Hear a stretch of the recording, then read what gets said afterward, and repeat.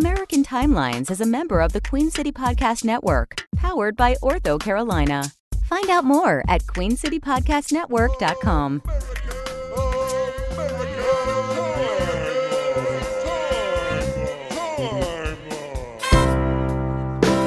So now I'm obsessed with time. Come on, tell me about the time. Had it all in my hand tonight. Had the time of my life. When the words all come down like blues on Tuesdays come down. Throw it all away. Welcome to another episode of American Timelines. Episode 60. Is it? Woohoo! Oh, maybe not. Yes. Yes, it is. 'cause Episode 60 of American Timelines. That's 60 episodes. That's over 60 hours of inane bullshit that you idiots listen to. That's right. And you idiots, it's a joke on you, the listener. We fooled you. Why are you listening to this podcast? You've made a mistake. What are you Okay. doing with your lives that you're listening to us idiots? All right, I'm Amy. And I'm Joe. I hold the record for most applesauce. Most applesauce, what? Eaten? No, that's for everyone to figure out. Most Oh. applesauce, something. Worn? Maybe. Maybe hoarded Yeah. or slept in or sniffed Bathed in? or what about longed for? Well, most applesauce longed for. That makes a lot of Yes, sense. I long for it. Every time I see someone with applesauce and I don't have the applesauce, I long for it. It makes sense. So when our son got braces and all he ate was applesauce for 6 months, I wanted some of his applesauce every single time. That's a lot of applesauce with longing. It's true. So I hold that You record. might be right. And And this I'm Joe. This is the podcast that brings you all of the crazy, nostalgic, and interesting things that have happened in the years in the past. That's and right. We, We do talk it, about everything. we Crazy. do it year by year. Weird things. We talk about music and history and terrible things, sad things, awful things that just make you sad. Yep. And we're a happily married couple renewing our vows every episode. All right. And tonight we're going to talk about 1960. Yes, this is the second episode of 1960. We left off in February. We didn't get very far No, we did not. in the last episode. I blame you for Well- running on, but we're right here. We're going to continue on. Let's just jump right into it Sure. before too many people get so mad and they stop listening. We're Wednesday, February 10th. That's where we were. Yes. We only got it to the 10th of February. Jeez. Jack Parr, remember him? Yeah. Jack Parr temporarily quit his television program on Wednesday, February 10th in the United States because his monologue had been edited the night before Oh. in favor of a 3-minute news update. Parr walks out to the audience at the beginning of the show, announces that he is quitting. He says there's got to be a better way to make a living, and then walks off the stage. And so he was mad about what? That they edited his monologue. He had So a that monologue. so that they could have a commercial break? No, they put a 3-minute news update in it instead. Oh. And he was like, Fuck pissed about it, this. so he quit. But after network executives apologized personally, he resumed hosting the program. A month later, he came back. Oh. Kind of a diva. And his first show back started with the words, as I was saying before I was interrupted. Oh, yeah, he was clever. like, you don't fuck with Jack Parr. No, I guess not. And that's- For those that don't know, he was like a Johnny Carson type, yeah, right? he was like the Tonight Show. I think he hosted the Tonight Show before Johnny Steve or- Allen. Oh, that you know all that stuff, don't you? I think, man, I don't know it as well as I probably should. Yeah, you should, and we're all very disappointed that you don't. Well, I've hesitated to learn anything before Steve Allen because everybody's racist. True. And so I'm like, you know what? Do we even want to give the racists any Yeah. credit? Yeah, that's true. Okay, what's next? And then on February 12th, it was a Monday? Mm-hmm. No, I'm sorry. February 22nd. No, nobody gives a shit what day of the week it is. Yeah, they honey. do. Monday, February 22nd, we have a brand new song on the Billboard. Are you all right? Charts. What's happening? Oh, I'm being attacked by lizards. Gosh, you sound like you're No, it's not that. I'm just bending over. got some reaching. diverticulitis going on over there or something. I do. All I ate was peanuts today. I had 3 meals filled with peanuts. Shout out Rich Helland. Yeah. Woo, woo. Yeah, we have a friend named Rich, friend of the show. You may remember him as Dr. What was his character? can't name in the remember. first season we had him on, Dr. Wolf Hammerstein. If That's you remember right. that from the first season. He was an actor named Rich Helland. Anyway, he has diverticulitis, which, if you look it up, it's basically fecal pockets. And we thought that was hilarious that he's got fecal pockets. Yeah. Now, it's terrible. Like, apparently it's Yeah. a painful, awful thing that he's had to go through. But it's really entertaining for us. Because it has to do with that part of the body. Yeah, we call them fecal pockets. So he couldn't eat peanuts and everything for a while. But I eat his portion share of peanuts. peanuts because- and popcorn. Yeah, I had like 3 meals today of all just peanuts, just nuts. Trail mixes. Like, I have so many nuts. And, it's... Nobody gives a shit what you Sometimes ate too today, much. honey. Well, that's why I'm like... You're like groaning. a verbal Facebook page. I am a verbal Facebook page. You just the stupid shit that we scroll through when we listen to you. All right, we got a new #1 song on February 22nd, 1960. This is a song by Percy Faith. This is... Oh yeah, You know what this is called? this is an instrumental, isn't it? I think it is. Turn it down just a touch. Okay. This reminds me of Oh, here we go. there's an X-Files Oh, episode, Jesus. and it might not even be this song, but it's like the creepiest X-Files episode ever, Yeah. and it's about this inbred family. Is that when the mom or whoever's it was under the bed? Yeah. And at the end, they have this old-fashioned car, and they turn on the radio, and it's some song like Oh, this like that this. plays. That's the only episode of X-Files I've ever seen. And it was good, wasn't it? It was my first and last episode of X-Files. Amy was like, hey, watch this show with me. It's called The X-Files. And it was an inbred family that, like, pulled the mom on a cart. They pulled her. Up She from was under under the the bed. bed. She They didn't have pulled her arms under or legs. She didn't have arms or legs. And they, like, pulled her out. And she was just a torso and a head. And they, like, fucked her.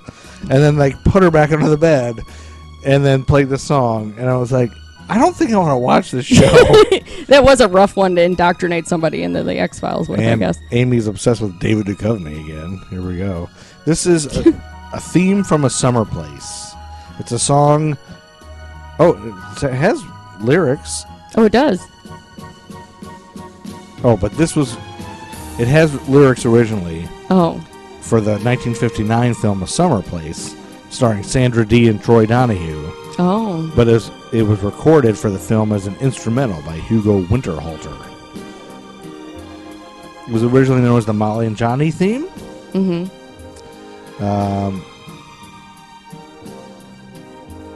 Percy Faith recorded the most popular version of this theme, this instrumental version, at the Columbia 30th Street Studio in New York City. This is so 60s. This song. The single was not an immediate hit and did not enter Billboard Hot 100 single charts until mid-January of 1960, even though it was released in September of 1959. Yeah, it sounds like 50s. That's Yep.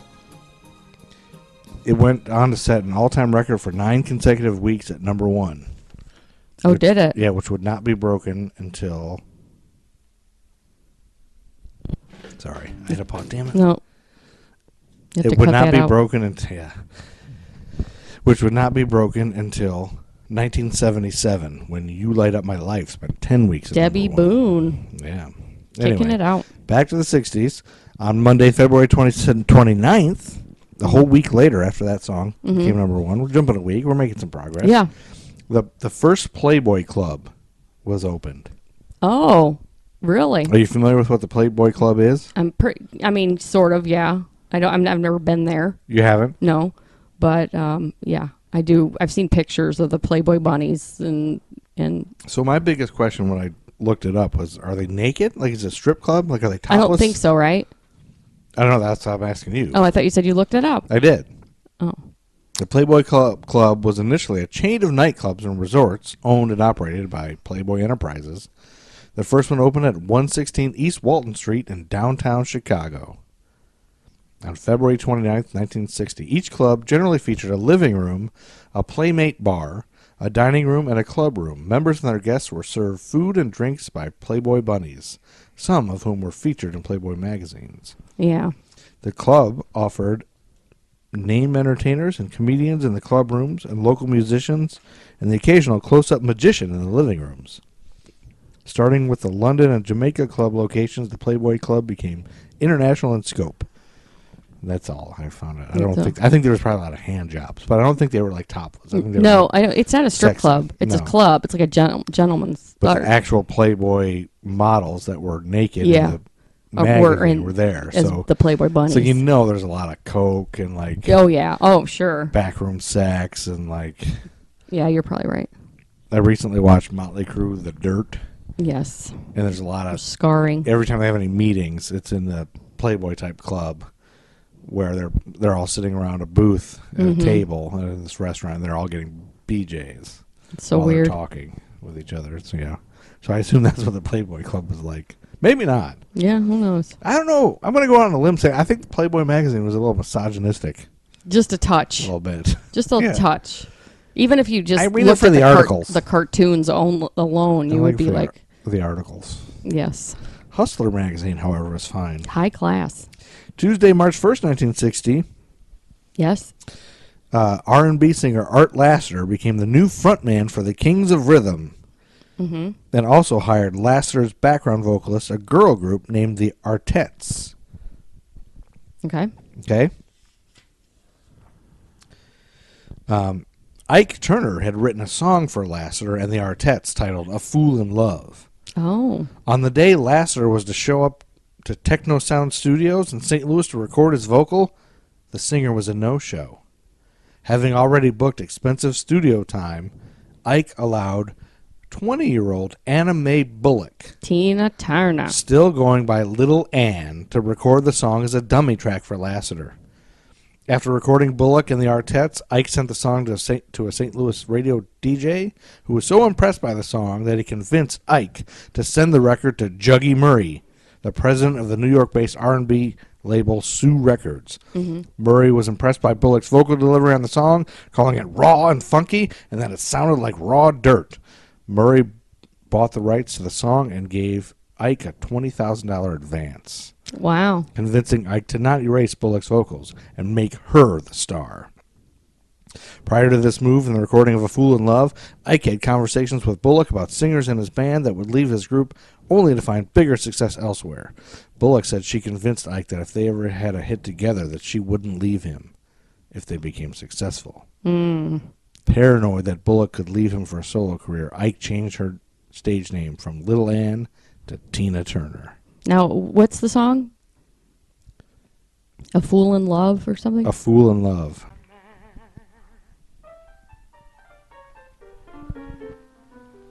Won't somebody please, please tell me what's wrong? She's so good. You know you're in love. What you say?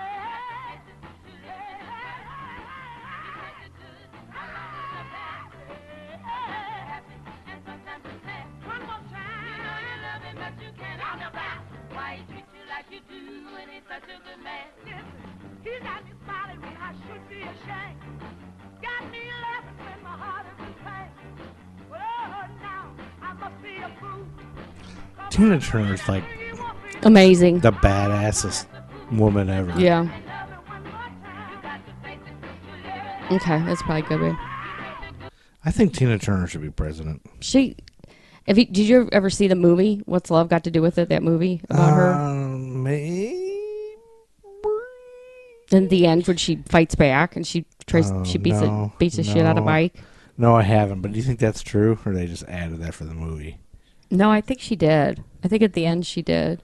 And she became a Buddhist and stuff. Well, you see, with Tina Turner, again, like we are young people. Well, we're old now, but we're getting old. But I grew up with the '80s Tina Turner, which was just like a badass older lady. Yeah, right. But when you look back, like she was a sweet looking. Yeah, she beautiful, was. She's beautiful. but also tough. She was gritty and tough. And then you find out that she was getting her ass beat by Ike all that time. I hope that she beat his ass at the end. I know, me too. Me too. That would be. Was it Mad Max or something she was in? Yeah. Like, she was like. Anyway, that was the start of Tina Turner. Okay, That's the cool shit. Like cool. we're gonna come across cool, Yeah. like the starts of everybody who was great. Tina Turner's a great. She greatest is. ever. And Ike and Tina Turner. I'll listen to Ike and Tina Turner music all day long. Yeah, that's good. I like it's it too. good stuff. And then Wednesday, March 2nd, 1960, Lucille Ball files for divorce from Desi Arnaz, Oh, ending their 20-year boom. marriage and the I Love Lucy franchise on CBS. Boom. Boom. Fuck Desi. I Yeah. think he was, speaking of abuse, Oh, really? he was abusive too, right? I've never heard that. You haven't? Mm-mm. Are you sure? I'm sure I've never heard that. Oh, maybe I'm wrong. Maybe that's all out of left field. Or was he just cheating on her? Well, now you got to look that up. God damn it. Okay, hold on.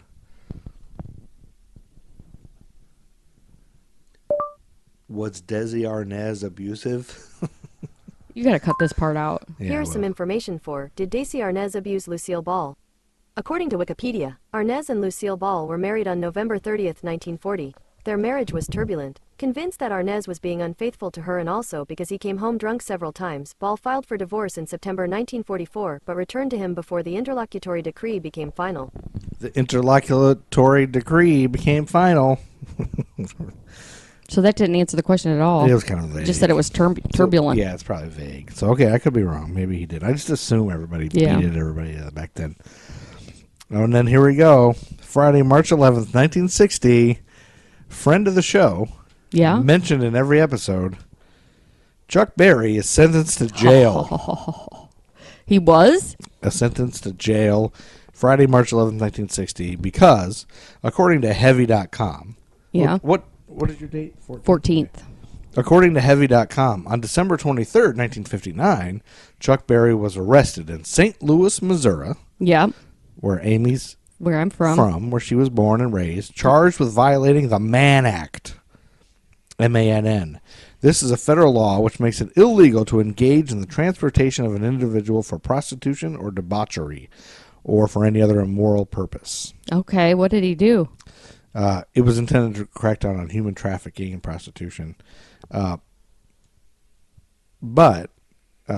So here's the story. Like, he claims he was innocent. While performing on the road, Chuck Berry had met a 14-year-old waitress, Janice Noreen Escalante, and he invited her to come work at his nightclub in St. Louis. However, she was fired from the club after only a few weeks. Chuck Berry said that he fired her because she came on to him at work. That's his story. Oh, okay. Yeah, right. According to the book, Like any. Yeah, right. That's the I know. stupidest thing I've I know, ever let's heard. just say, if we're listening to Chuck Berry, who later was arrested for Peeking in the women's room. while having video, right? of Yeah, videotaping women in the pooping, women poop videos. According to his book, American Legends: The Life of Chuck Berry, it didn't help Berry's case that Escalante had a background in prostitution, and some first-hand accounts suggest that he was flirting with her on the road, something that Berry vehemently denied. That's an autobiography or a biography? Biography. Oh, okay. Not long after she was fired, Escalante was arrested on charges of prostitution. She told the police about her working situation with Berry, and this led to his arrest. Oh. At the conclusion of the 2-week trial, Berry was sentenced to 5 years in prison. He appealed, arguing that the judge was racist and biased against him, which in 1960 is probably true. Probably true. The jury in the case also consisted entirely of White people. white men. Yeah. White men. Wow. So in 1960, of course, Yeah. so I'm sure it wasn't fair, Right, exactly. but Yeah. I'm kind of unclear as to what exactly he did. He took her, yeah, he brought her on the road or whatever. But he but she was how old? 14. So that's wherever why- she was, it's basically human trafficking. Berry's appeal was successful. But in the second trial, he was convicted again, this time to 3 years in prison. He appealed a third time, and in the end, Berry spent 1.5 years in prison. During this time, his club bandstand was closed down. Oh. Were you familiar with that No. club in St. Louis? You weren't a frequenter in Well, 1960? I wasn't alive in 1960, honey. That's debatable. You know what? According to the New York Times, Bruce Pegg writes in the biography, Brown-Eyed Handsome Man, The Life and Hard Times of Chuck Berry, the issue in the trials was one of Janice Escalante's age. But as with everything in Berry's life, there's always ambiguity. That he is as much a victim as a perpetrator. Says that during the trial, every witness that got on the stand when they identified somebody, the judge would interrupt and say, was that a white man or a black man? Attempted to remind the jury at every turn that they needed to view the events through the lens of race. Really? Yeah. And I don't know how you could ever get... Was she white? Oh, I don't know. I wonder if that's why.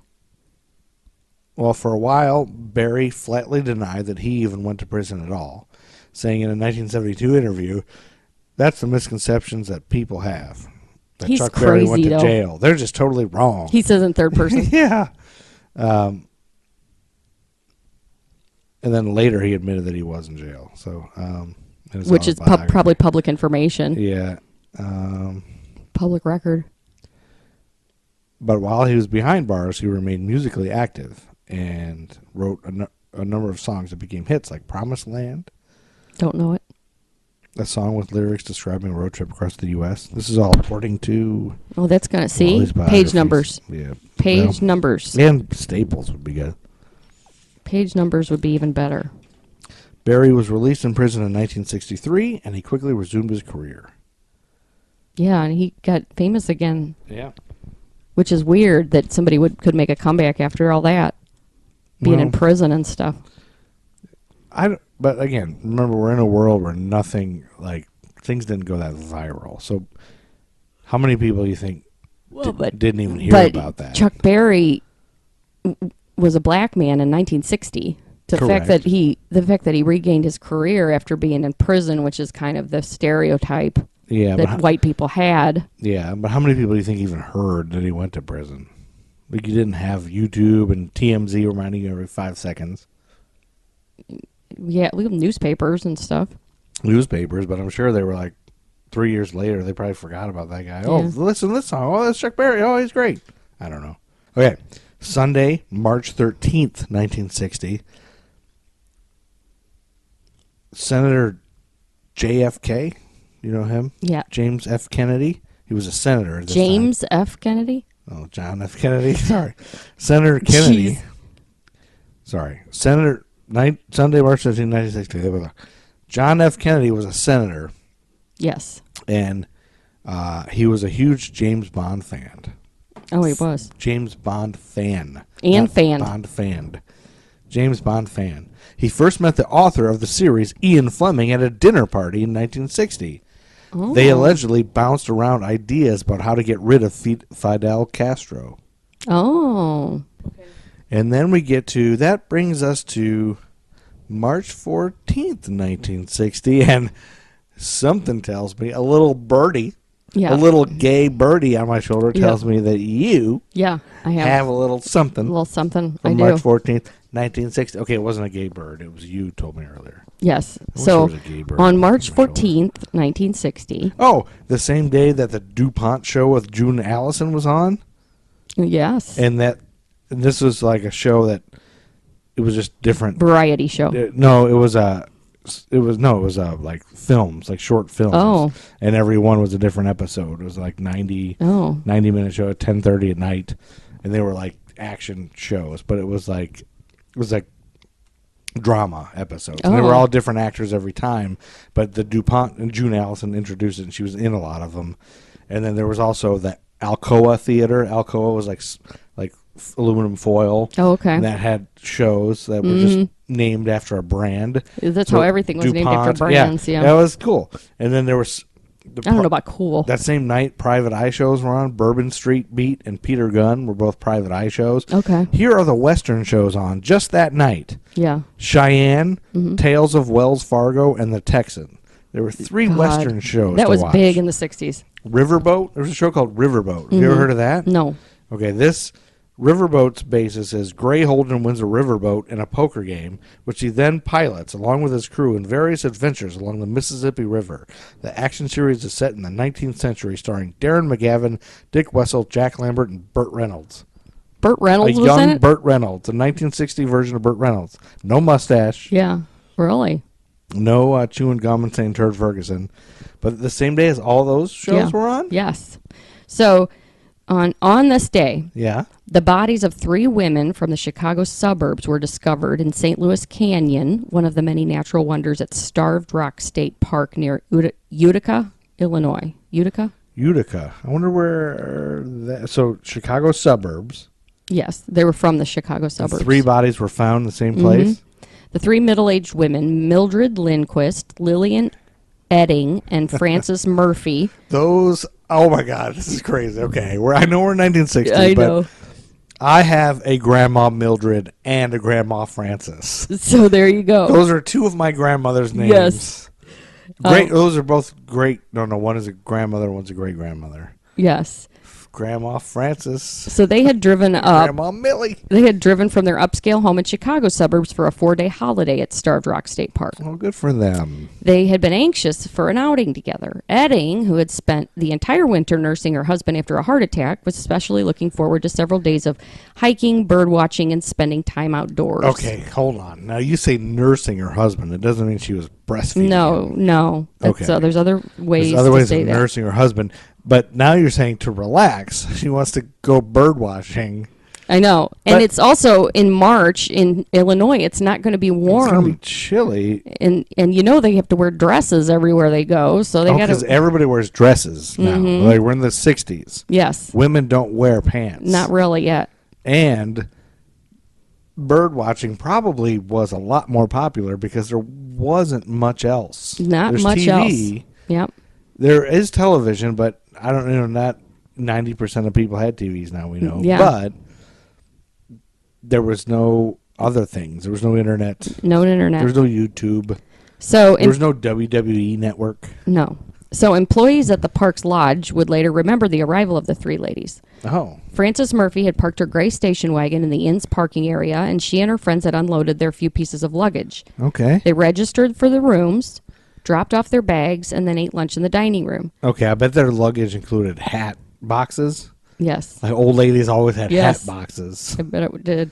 Probably a steamer trunk or The something. steamer trunk in my hat box. Afterward, they remarked to one of the staff members it was a beautiful day for a hike, and they left carrying a camera and a small pair of binoculars. No, so it must have been nice weather that day. Yep. So the women walked away wearing rubber galoshes as well. All right. Because it was probably muddy. Yeah, it was muddy, and these older gals. The path was covered with a light snow, Yeah. and they Oh. trudged and slipped along, pausing occasionally to take pictures of one another. In their dresses. Yes. Taking selfies. Yes. So a lot of things haven't changed. Yes. So eventually they came to the dead end of St. Louis Canyon where steep rocky walls framed a majestic frozen waterfall. Okay, sounds beautiful. The 3 women were only 1 mile from the lodge. Lillian Edding struggled with the controls of her friend's camera and snapped several color slides of the canyon. I can't figure out your camera, this newfangled camera, this fancy new color camera. I can't figure it out. So when she was finished, the group turned to leave, and they walked into a horror that stunned the entire nation. But they're only a mile out. You think they're safe. You know. You think yeah. there's nothing going to happen to these poor ladies. So the first sign that something was wrong Yeah. was George Edding was trying to call his wife at That's the lodge. Francis's husband. Lillian's husband. He was told. Lillian's husband, George, was trying to call. Yes, and he was told by staff on duty at the desk that his wife wasn't available. Sorry, she's not available. So they thought the ladies had gone out somewhere, and the staff member suggested she'd call in the morning. So he wasn't concerned. He went to bed. Yes, because keep in mind, folks, millennials, listen up. There were no text messages. There was no cell phones. There were no fax machines. You couldn't reach people at any Yes. given moment. We didn't have their fancy fax machines, millennials. So on Tuesday morning, he called the lodge again, There's no Grubhub. You can't order a Taco Bell delivery. and again asked to speak to his wife. The employee who answered mistakenly told the man that the 3 women had been seen at breakfast and were simply out of the lodge at the time. So that was a lie. It was a We mistake. found out later that was a lie. Yeah, or maybe not a lie, maybe just a mistake. He saw 3 old bags and he was like, it's just those old women. Yeah. With pointy glasses Yes. in the 60s. So, yeah, with so beehive hairdos. he was reassured, and he ended the call. No, that's fine. She's fine. She's just having fun. She's probably mad at me about something I did. Too many. So that Turds. night, a late winter storm hit the Illinois Valley. Okay. In St. Louis Canyon, several inches of snow covered up footprints, blood stains, and other vital pieces of information around 3 cold and still bodies. Oh no, they're dead already? Yep. Wait, they're dead? Yep. The near Oh, blizzard spoiler conditions alert. continued all night long, making the roads and park nearly impassable. Oh, you're never gonna find them bodies. So George Edding telephoned the lodge again on Wednesday morning, but his wife and her Telephone. I like friends you could say still telephone. not be located. Telephoned. Telephoned him. It's still not. At this point, he's got to get worried Yeah. because now he's So like, he starts to insist to the employees to go in the room. Yeah, let me talk to my fucking wife, bro. So they go in and they find the beds and the bags were untouched. Oh, untouched. They'd never been slept in even once. They never even stayed there. The hat box is still there. But then they looked at the parking lot and the station wagon had not been moved. Okay. So, Okay. shocked, the husband realizes his wife and her friends have now been missing for more than 40 hours. Oh shit! And this is 1960. So as soon as he breaks off that call, he calls the police, who begin to organize search parties to look for the women. He We accompanied, gotta get a search party. See? so he goes with them, and they leave immediately for the park. Okay, they're going right now because they're like, whoa, yo, there's no YouTube, there's no Grubhub, there's no Twitter. We can't tweet about this. So this guy, Bill Danley, who's a local newspaper reporter. Bill Danley? Yeah. Okay. He I like that name. He was he gets word about the disappearances, and he grabs his camera and he goes out there. Let's go. Grab the, what are those giant cameras called? Grab the, I don't know. I feel like Yeah. they call it by a brand name. Grab the Panavision or the Westinghouse. Grab the Westinghouse. That's what they would say. It was worth it. Yeah, it All was right. worth it. So when he reaches the park's entrance, he notices this boy running across an icy ravine toward the road. Okay. He drove to a small parking area and found several other young kids shouting that bodies had been found on one of the trails. Oh, man, it's on. So Danley recognized the boys as members of the nearby Illinois Youth Commission Forestry Camp, where he had once led an explorer post. So he pulls them aside Okay, nerds. and he questions them. All right. Hey, kids, come here. What do these bodies look like? So when they told him about the bodies, he called the lodge where law enforcement officials had gathered, and then he calls the newspaper to report the discovery. And in a matter of minutes, the story was on flashing Everywhere. across wires in the country. There was dead Yeah. bodies. We got to get this out there. So Stop the presses. recovering the bodies from the depths of the canyon was a major undertaking in the snow. Really? Yes. These animals? And Danley, the reporter, Bill Danley. was among those who entered St. Louis Canyon and got the first look at the bodies. I'm Bill Danley. So the 3 mutilated women were lying side by side, partially covered with snow. Huh. They were on their backs under a small ledge. Now I'm starting to wonder what happened to these women. Their lower clothing had been torn away and their legs were spread open. Oh. Each of them had been beaten viciously about the head, and 2 of the bodies were tied together with heavy white twine. Wait a second.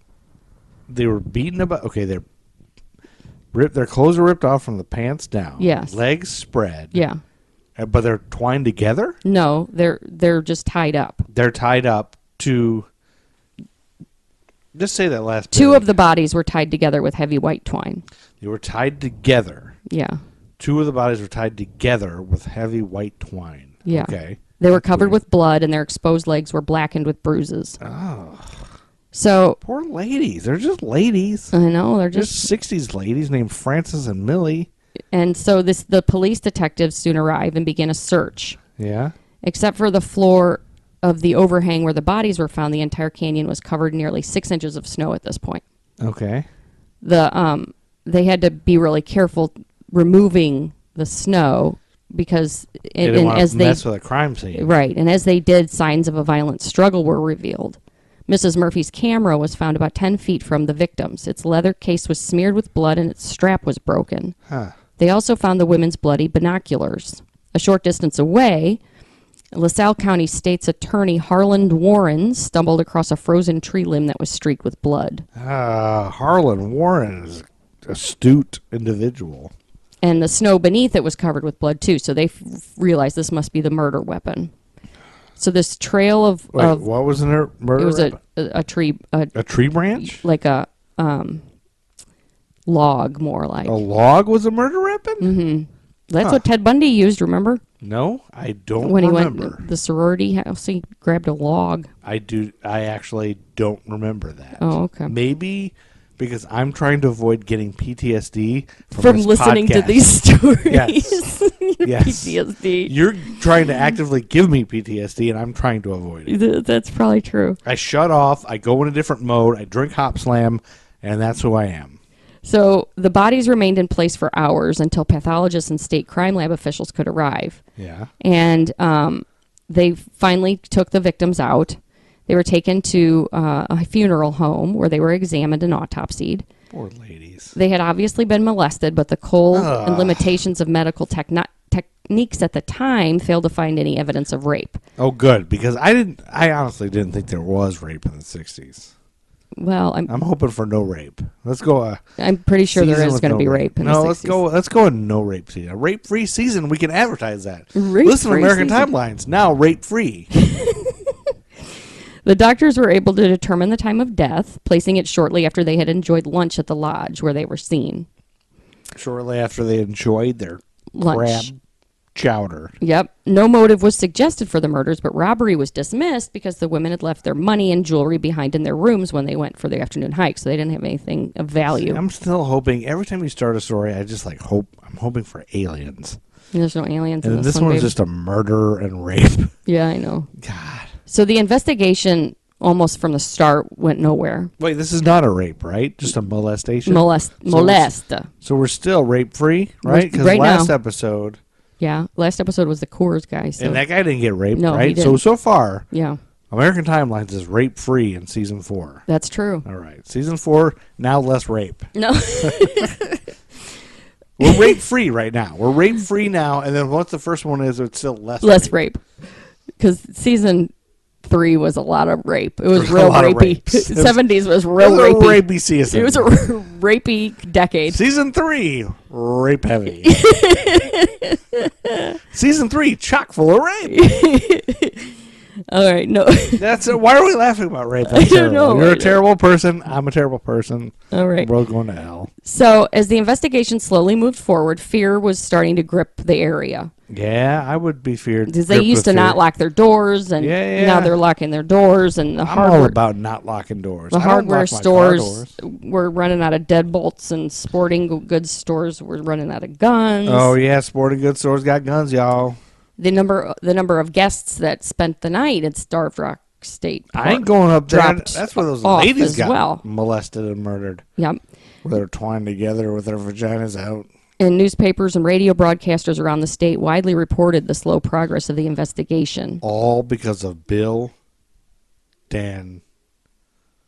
Danley, wasn't it? Are you gonna make All me- because of Bill Danley, the greatest broadcaster in American history. So the state's attorney, Harlan Warren, thought that to crack the case, he had to look at what the killer left behind, which was the twine. Yeah. So he Checking- purchased a microscope and began studying the twine and found there were actually 2 kinds of twine used. 2 kinds of twine. Who Yep. knew that there were 2 kinds of twine? That's right. So with the help of 2 deputies, they began to search for the source of the twine. They started at the Starved Rock Lodge. Gotta find a source of the twine, y'all, at the Starved Rock Lodge, y'all. In September 1960, Yeah. Warren and his deputies met with the manager of the lodge's kitchen. September 1960. We're only in February. I know. Within minutes and without much difficulty, Warren found both kinds of twine used in the murder in the kitchen of the Oh, it lodge. was in the kitchen of the lodge. Who was the chef? They were each used for wrapping food, and they used lodge purchasing records to track down the twine's manufacturer. Oh, yeah. And it had so the twine used to bind the murder victims had been taken from the supply in the lodge's kitchen. Oh, shit. We got a murder. So the killer either worked at or had access to the park's lodge. Oh, yeah.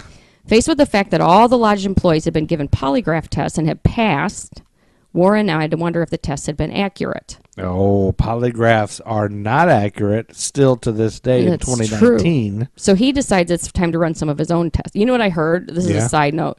Side note. We're now in a side note. I was listening to a crime podcast, and they said a lot of police, like if they get a perpetrator, Perpetrate a perp? a I perp call who's them real, perps. who's not real swift, Yeah. they have a copy machine, Yeah. and they tell them it's a lie detector, and they They have them put their hands on it, and when they lie, they print it out something that says "lie" on a piece of paper, and they say, "Look," and then they show it to them. You lied. That can't be true. Yeah, it is. Not too swift. Like, how do you define not too swift? Well, there's probably a lot of criminals like that. I would fucking believe it if I was at some criminal like a police station. And they told me this is a lie detector. It's a I'd be copy like, machine. it looks just like my copy machine at work, but I guess Yep. does it got toner in it?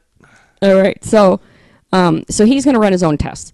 He hires a specialist from a prominent Chicago firm. Okay, this is his own test. Yes, like, his like own he's test. making up the test. His own In lie detector. 1960. No, He's it's a in lie detector test.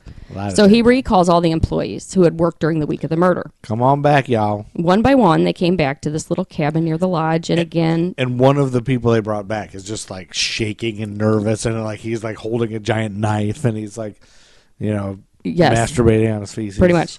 The first dozen or so were quickly cleared. Okay. And they were wondering, maybe they're wasting their time, this is... So they see the guy in the corner who looks like a crazy person. So then, Bill Dummett, just who was drawing one of the vaginas. deputies, his name's Bill Dummett. Bill Dummett. Bill Dummett, y'all. It almost sounds like a curse. Bill Dummett. Yes. Bill Dummett! God, Bill Dummett. Bill Dummett. I Then, would say his name all the time. So he brings in the former dishwasher named Chester Otto Uyghur. And Bill Dummett, get in here. Chesto Otto. Wait, Chesto Otto. Chester Otto Uyghur. Chester Otto Uyghur. Yes. Now this obviously to me, Mm-hmm. not to be a spoiler alert, but this must be the killer because you don't mention anybody's middle name unless they're the killer. How do you know? Well, John Wilkes Booth. Yeah. John Wayne Gacy. Who's the guy that killed JFK? Lee Harvey Oswald. Lee Harvey Oswald. Everybody's got three names Yeah. when they killed somebody. That's because you don't want to ruin everybody else's life who has the same first and last name. Right. All right. So And you had a friend named Austin Powers. I did have a friend named Austin Powers. Yeah. He wasn't a friend. He was a kid I went to school He with. was a friend with benefits. No, he was not. All right. When Uyghur's polygraph test was complete, Yeah. Warren noticed the examiner's face had gone pale. The examiner's face had Yes. gone pale when they were interviewing Uyghur. Oscar Uyghur. Yes. What's his name? Chester Otto Uyghur. Chester Otto Uyghur. You'll never remember it. Chesto As soon as Otto as soon Uyghur. as he leaves the cabin, I really drank 2 hop slams. I shouldn't have drank in that Yep. second. So as soon as he leaves the cabin, the technician ended all months and months of leads and wasted time. He turned to Warren and the deputies and he says, "That's your man." Chester Otto Uyghur. So- Boom! I did it. Uyghur Uyghur, Chester was Otto. 21 years old. He Yeah. was this slight little small man. He had a wife and 2 children Oh, wife and 2 children, and a small at guy. an age of 21. He had worked at the park until that summer when he resigned to go into business with his father as a house painter. Yeah, house painters are So sketchy. Dummett remembered the man's name from an earlier police report, but he had never made much of an impression on the investigators. Warren intensified the investigation of the man, and strangely, Uyghur happily cooperated with them. Okay. He surrendered a piece of a buckskin jacket that he owned, just so that some A what suspicious skin? buckskin, Oh, I So thought you that- said a Bubba Buckskin. no, of a buckskin jacket, Okay. so that some suspicious dark stains on it could be examined. Suspicious dark stains, y'all. It later turned out to be human blood, Oh. but in 1960 it couldn't be typed or matched to a specific victim. No, we didn't have that technology yet. So Warren also asked Uyghur to submit to further polygraph tests, and again, Uyghur agreed. He was given an entire series of tests and failed them all. Listen, Uyghur, we know these tests don't work, and they're pretend. They don't mean anything, but you failed them. So once the jacket was determined to be stained with blood, Yeah. Warren put the former dishwasher under constant surveillance by the state police.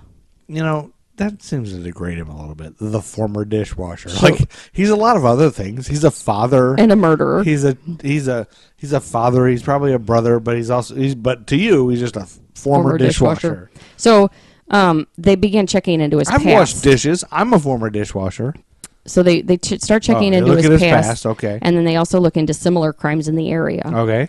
which might have escalated into murder. So he comes across a reported rape and robbery that took place Oh, no. about a mile from Starved Rock in 1959. And so we're no longer rape free. No, we're not. Well, that was just a side little. That was a side rape. Okay, let's not talk about the rape. So With Warren's Now approval, less rape. the Dummett approaches the young female victim with a stack of mug shots. Okay. As she slowly sorts through, she began to scream when she came to the face of Chester Uyghur. Really? Yes. She screamed? Yeah. Oh, no. It was So- this guy. Although his evidence was not as strong as he would like, Warren obtained an arrest warrant against Uyghur for the 1959 rape so they could get him into custody Yeah. and ordered Hess and Dummett to pick him up. So they pick him up, and he believes that when he saw the evidence mounting against him, Uyghur would confess to the crime and the Starved Rock murders. So they decide they have to make these careful plans about how to interrogate Uyghur before confronting him with the murders. How do you spell Uyghur? Weger. He looks like he's not a bad looking fella. I Well, there he is when he's older. think it's There's the creepy three looking. lady. Oh, there's Yeah. the three ladies. They're grandmas. Yeah, they're grandmas. It's all right. So a short time later, Hess and Dummett arrived at the young man's apartment and explained they had some more questions for him. Yeah. So they didn't make any mention of arrest warrants that were waiting for Okay. him. Once they had him in custody, the officers began to question him about the rape and also began to press him about the murders. They kept him in the interrogation room until past midnight. And then finally, And that was late in the 60s. yes, when he was tired of questions, he was almost exhausted, he stopped in mid-sentence and asked to see his family. So a police car was dispatched to his parents' home in Oglesby, and his mother and father were brought to the courthouse. Okay. Dummett and Hess gave them a few minutes alone with their son. Oh, boy. In his official statement, which was taken the next day, Deputy Hess said, when Bill stepped out of the back room into the state's attorney's office to show Mr. and Mrs. Uyghur to the door so they could go home, I could see something was bothering Chester. I said, Chester, why don't you tell me about it? There are just the two of us here. Just tell me about it. He said, all right, I did it. I got scared. I tried to grab their pocketbook. They fought, and I hit them. The pocketbook that Uyghur claimed he tried to take was actually the camera. He thought it was and he wasn't going purse. to get nothing anyway. So minutes later, the confession was transcribed and signed by Uyghur. During the confession, when he was asked why he dragged the bodies under the overhang, Uyghur said that he had spotted a small airplane flying low over the park, and he said he was afraid that it was a state police, so he moved the bodies so that they couldn't be seen from above. He's a smart guy. So a few days later, the flight over the park was confirmed by the pilot's testimony in the logbook, so they knew that Really? he was telling the truth. Whoa. Uyghur confessed several more times to the murders over the next few days and even reenacted the killings for a crowd of policemen and reporters at the canyon. Anybody address the molestation that happened? Nobody did. Then suddenly, after his first meeting with his court-appointed attorney, Uyghur changed his story and stated he was innocent of all Oh. charges. He claims that the police coerced a confession from him by threatening him with a gun. Oh. He had lied in his confession, but he'd been so scared that he signed the papers anyway. Uyghur also said that Dummett had fed him the information about the airplane. His name is Dummett. He claimed to be in Oglesby at the time of the killings. He was brought to trial. Yeah. Jury selection took almost 2 weeks. Okay. The trial began on January 20th, 1961. Oh, the same day that Harrigan and Son was on, the Flintstones were on, 77 Sunset Strip, the detective starring Robert Taylor and the Law and Mrs. Jones was on, the same day that on Twilight Zone, there was an episode called The Whole Truth. A used car salesman buys a car that dooms him to tell only the truth. Oh, that's funny. Same day that happened? Yes, that was the trial.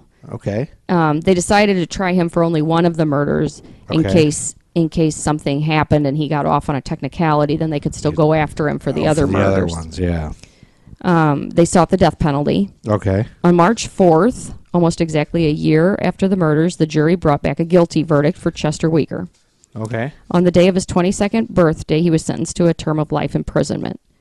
After the judge dismissed the jurors, reporters asked them if they knew that a life sentence in Illinois meant that Uyghur would be eligible for parole in a few years, and most of the jurors were shocked. They didn't have any idea about that. They had no idea. Some of them even said that if they had known that Uyghur was not really being sent away for the rest of his life, they would have voted for the electric chair.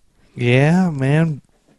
Electrocute that motherfucker. So Chester Uyghur was incarcerated at Statesville Penitentiary in Joliet, Joliet. remains in prison today at the Illinois River Correctional Center in Canton. Wait, today in 2019? Yes. This is Uyghur- 1960. Yep, he's been denied parole 24 times since 1972. And there are, though, questions in the minds of some people about the case that remains unanswered. Many feel the evidence that was used to convict Uyghur would not stand up in court today. This is almost 50 years ago. I know. His prosecution largely turned out to be based on his confession, which predated Miranda warnings that are required today. So they didn't this do is 60 years ago. they didn't do you have the right to remain silent and all They that. didn't do all that stuff in 1960. No. Wait, you're telling me this dude's still alive? Mm-hmm. He's got to be 890. Yeah, he's up there. Others question how a small, slight man with Uyghur could have overpowered the 3 middle-aged women and then moved their bodies by himself to leave them hidden under the rock overhang. Adrenaline. Yeah, that's what I think too. Others who believe in Uyghur's innocence point to a deathbed confession that allegedly occurred in 1982 or 1983. A Chicago police sergeant named Mark Gibson submitted an affidavit in 2006 that recounted the confession. It was being used in court to support a motion for new DNA tests in the Starved Rock murder case. In the affidavit, Gibson stated that he and his partner were called to Rush Luke's St. Presbyterian Hospital to see a terminally ill patient All right. who said he wanted to clear his conscience. Yeah. Yes. Conscience. Yes. So, all right. The affidavit said the woman was lying in a hospital bed. I went over toward her and she grabbed hold of my hand. She indicated that when she was younger, she'd been with her friends at a state park when something happened. What? The woman then told Gibson that she was at the park in Utica and things got out of hand. Multiple victims were killed and they dragged the bodies. A woman did this? Gibson said the woman's daughters cut the interview short, shouting that their mother was out of her mind and ordering the police from the room. Oh, shit. In the affidavit, Gibson did not provide the exact date of the interview or the woman's name, but said he passed the information along to a detective. The affidavit did not address whether or not there was any follow-up or why the confession was not presented until 2006. What? The alleged confession was not allowed into the court hearings, although new DNA tests were ordered. However, they did not clear Chester of anything because the samples had been corrupted over the years. Chester is innocent, y'all. So after these attempts for release failed, a clemency petition was sent to Governor Rod Blagojevich, but that was denied in June 2007. So that to this day, Chester Uyghur continues to maintain he was framed for the murders. I think he was. I agree with that. And Blagojevich, remember his hair? But both of the deputies, He's a until the criminal. day each of them died, insisted that Uyghur had confessed. They firmly believed that he had committed the murders and had been the perpetrator of one of the most heinous acts in the history of Starved Rock. Now, this dude needs to get out of jail and enjoy the last year of his life. Well, remember, the twine came from the kitchen, Yeah. and he was a dishwasher. Yeah, but we got to find out what that lady knows about this. Well, she died. It was a deathbed confession. I know, but we need to bring her back for the life. Bring her back to Maybe life. she worked in the kitchen, too. Maybe. I don't know how, but how could a lady Something do doesn't that? add up. He is a little, like you said, he's a little guy. Those 3 ladies could overpower his ass. But not in the 1960s. Women wouldn't fight a man. Like they would be, they would be like scared and stuff. I think. I don't think it would be like now. They would just like automatically submit because women are supposed to submit, you think? Right.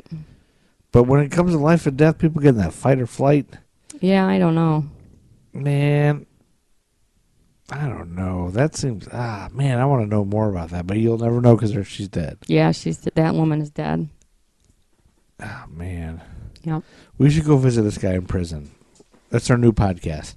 Visiting murderers, convicted murderers in prison.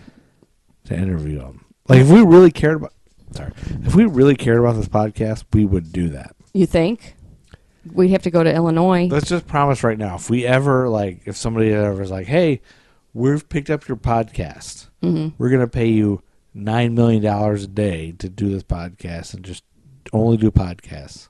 Yeah. Then we'll do that. We'll go to prisons. All right. That sounds fine, babe. If that happens, then that sounds fine. Yeah. Also, we'll buy a horse. Yeah. This doesn't make sense. What are we done? Is that the end? That's all the time we have because you took a long time. You rambled with that. on and on. I never interrupted once. Oh my God. It was real. You easy. drunk ass. What? No, I just hop slam is very strong. Thank you for listening. American Timelines listeners. We're now into the 60s, and it's a different time. We're Crazy. in a different time. A little It's like crazy. it's almost like taking a time machine. Don't you feel like? Because we're in this time where everything's different. Yes. And little known fact, everything was black and white back then in 1960. Like everything in life was black and white. All life was Yeah. black and white. Color didn't come till a little bit later in the 60s. That's true. Yeah. That's true. Mick Jagger brought color. Thank you for listening. Please rate, review, subscribe. Yeah, we're stuck. We're in a lull at Give us- 25 reviews. Yeah, give us We need some more reviews. iTunes reviews. iTunes reviews, please. I'm not a fan of Apple products, but we need iTunes reviews. Yes. Hey, yo, That helps us so much. So please take a minute and do that. Matt Truman, let me introduce you to a little man called Chuck Berry. Yes. Who's in the bathroom. And get out of here, Chuck Berry. Matt Truman, it's time for you now. All right. Matt Truman sings this song that you're listening to right now. He's the best. Matt Truman Ego Trip. You're nuts. Me? Yes. I'm nuts? Something wrong with you. Yeah, there's several things wrong with me. You're goofy. Indigestion. Jesus. The wheel. When you were all along the watchtower, kissing the sky, well, I was barely a glimmer in my young daddy's eye. I said that we're so tired of hearing about the 60s. One more time, I said we're so tired of hearing about the 60s. Well, make me shut my mouth now. Alan asking Alice what's his temp in town. Now you're stealing coke from morning for the president's ball. Well, We're so tired of hearing about